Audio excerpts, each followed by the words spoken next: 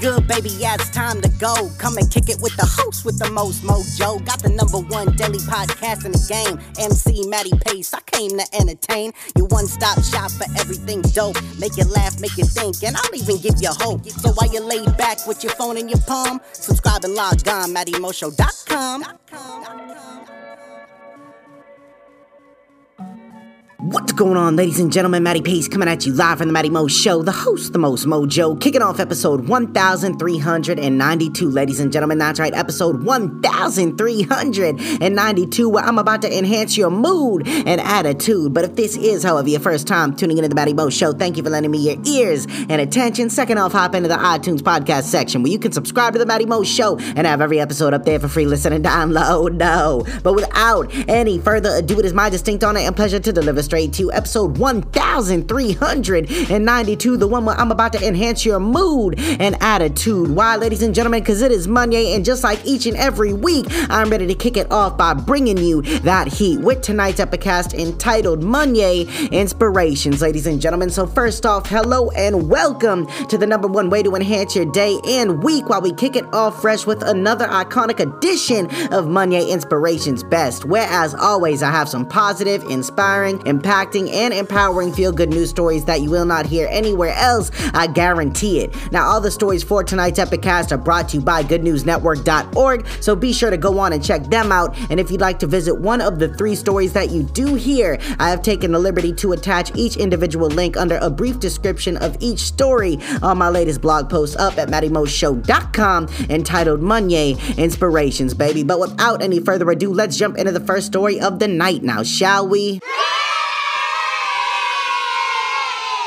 Now, last week, if you recall, we covered a story about Michael J. Fox and all he's done and is still doing for people with Parkinson's. But this next man featured in this first story of the show will touch your heart as well as prove that no one else's opinion of you has to become your reality unless you allow it. Enjoy the following entitled, The Inspiring Story of the Parkinson's Painter Who Finally Followed His Dream, published by Good News Network, November 7th, 2021. 13 years ago, after being diagnosed with Parkinson's disease, a 65-year-old military veteran and social worker decided he would turn his dark diagnosis into a positive opportunity to fulfill a lifelong dream. Now, Norman Greenstein is known as the Parkinson's Painter. In high school, he was a prolific doodler, but the dean of an art school told him he would never make it as an artist. I showed him my work and he said, the problem with modern art is you can spit on a canvas and call it art. That's what he thought of my artwork, so I didn't do it. Norman put his dream aside and supported his wife and 3 children with devotion. He flirted with his passion over the years, but reality and responsibilities always overtook his longing for creative expression. After Norman was diagnosed with Parkinson's, he talked to his son about finally embarking aboard life as a painter. My father has continued to fight through the burdens and struggles of his afflictions in order to continue to paint, his son Gabe Greenstein told GNN. Inspired by this, my brother Steven and I started what would become a project involving our whole family in order to help spread awareness of our father's work, his experience, and his mission to help others with Parkinson's. An online gallery was launched to feature the colorfully bold canvases, and in Gabe's spare time, he interviewed his father for a memoir called Spit on a Canvas, The Journey of the Parkinson's Painter. In 2018, Norman began selling his first paintings with galleries exhibiting his work. The team is also working on releasing Norm's first digital NFT art collection. 20% of all sales is being donated to 2 Parkinson's research foundations as well. And you can watch the video segment from the Today Show up on the Good News Network page and see more of his artwork at parkinsonspainter.com. But how about that for a way to kick things off, man? I mean, it just goes to show just how wild it is, how much power that one person's opinion and judgment that caused him to wait so long before pursuing his passion, but it's still just as beautiful, man. So shout out to Norm and everybody involved in his family, on his team, in making this possible to raise money and awareness while also proving a point to the doubters, man. I love that. And now it's time for our second story of the show, and this one right here is absolutely incredible, baby. Get ready for a not so ordinary wedding ceremony. You know what I'm saying? Detailing something that you would never in a million years guess happened. Enjoy the following entitled Life lifeboat volunteers rushed from crew members' wedding to rescue 6 people in 7 minutes. Published by Good News Network, November 1st, 2021. Lifeboat volunteers in the UK rushed from their crew member's wedding to rescue 6 people and took just 7 minutes to get from venue to boat. The lifesavers were lined up the aisle, creating an arch for newlyweds Ashley Whitcomb and shore crew volunteer and his wife Cheryl. Moments later, their pagers went off and they raced to rescue a group stranded on a small beach near Ilfracombe in Devon. Wedding photographer 39-year-old Becky Payne said they'd literally just got married. He went outside and just after we took a couple of pictures, they had to run. It was pretty exciting. Royal National Lifeboat Institution lifeboatman Lee Hanks said, "We hope the pagers didn't disrupt Ashley and Cheryl's special day too much, although I'm sure it's something that they're both used to by now. It's not the first time the pagers have gone off at a crew's wedding, and I'm sure it won't be the last." Lee added that the conditions for the rescue were challenging, but the crew rescued all 3 adults and 3 children who got stranded on a paddleboarding trip in the southwest of England. The group were uninjured and taken back to the shore following the rescue on October 28th. Later in the afternoon, the lifeboat crew drove past the seaside wedding venue again while on a training exercise and were pictured giving a wave to the newlywed couple. So there you have it, and how cool is that, man? I mean, the fact that this seems to be a regular thing for them, you know what I'm saying? Absolutely is crazy, but it's awesome to hear stories of true heroism for the greater good, and I am happy that I got to share that one with you, baby. But now it is time to close out our show with the 3rd and final story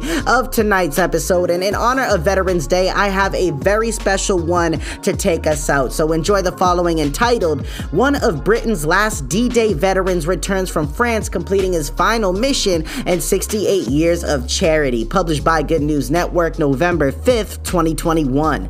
One of Britain's last surviving D-Day heroes returned home from France after completing his final mission and got straight back out collecting for the 68th consecutive year. 96-year-old Harry Billinge has completed what he described as his last duty to pay tribute to his fallen friends who died on the Gold Beach during the landings in 1944. He traveled back across the channel to support a tribute recording the names of all 22,442 service personnel who died under British command on D-Day and the Battle of Normandy. And after collecting at least $67,000 towards the construction of the memorial, he said he was incredibly moved to see the names of his fallen friends carved in stone during the unveiling last month. But instead of coming home to St. Austell, Cornwall to put his feet up, Harry has already been out collecting again to help maintain it and build an education center on the site. He has now spent an incredible 68 years raising money for military charities and said his newfound celebrity status meant people were queuing this week to put money in his tin.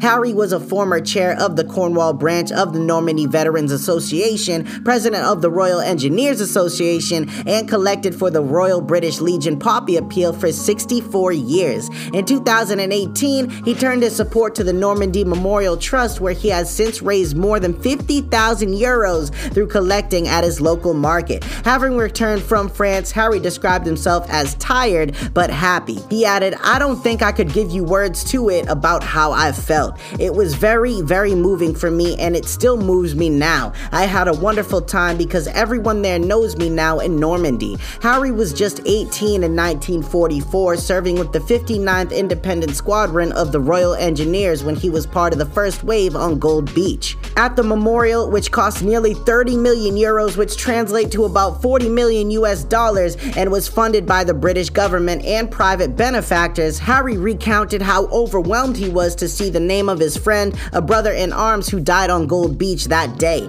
"I found a couple of my mates' graves there, namely a man called Leeds. He had a 3-week-old baby at the time when he passed away. He died in my arms. My generation saved the world. Everything I've done has been for the memorial. I'm not a proud man," he said. "Pride is a deadly sin, but I am very happy that I was able to collect money and do my bit." So there you have it, and what a powerful closing statement from a true hero and honored veteran. I know I myself and many others out there thank you for your service. So it's stories like that, man, that I really love having the ability to share with people, especially around Veterans Day, because I think we all overlook our history more than we should, man, sadly. But hey, it's okay, because it's stories like that and moments like that that make it all worth it, man. Beautiful stories and a great show tonight, but now I would like to share with you this week's quote of the day, which is, there are two paths you can go by, but in the long run, there's still time to change the road you're on. And that was said in Stairway to Heaven, if you recall, about 50 years ago. So there you have it, ladies and gentlemen, but the show isn't quite over yet. Stick around because that final thought is coming at you live in 3,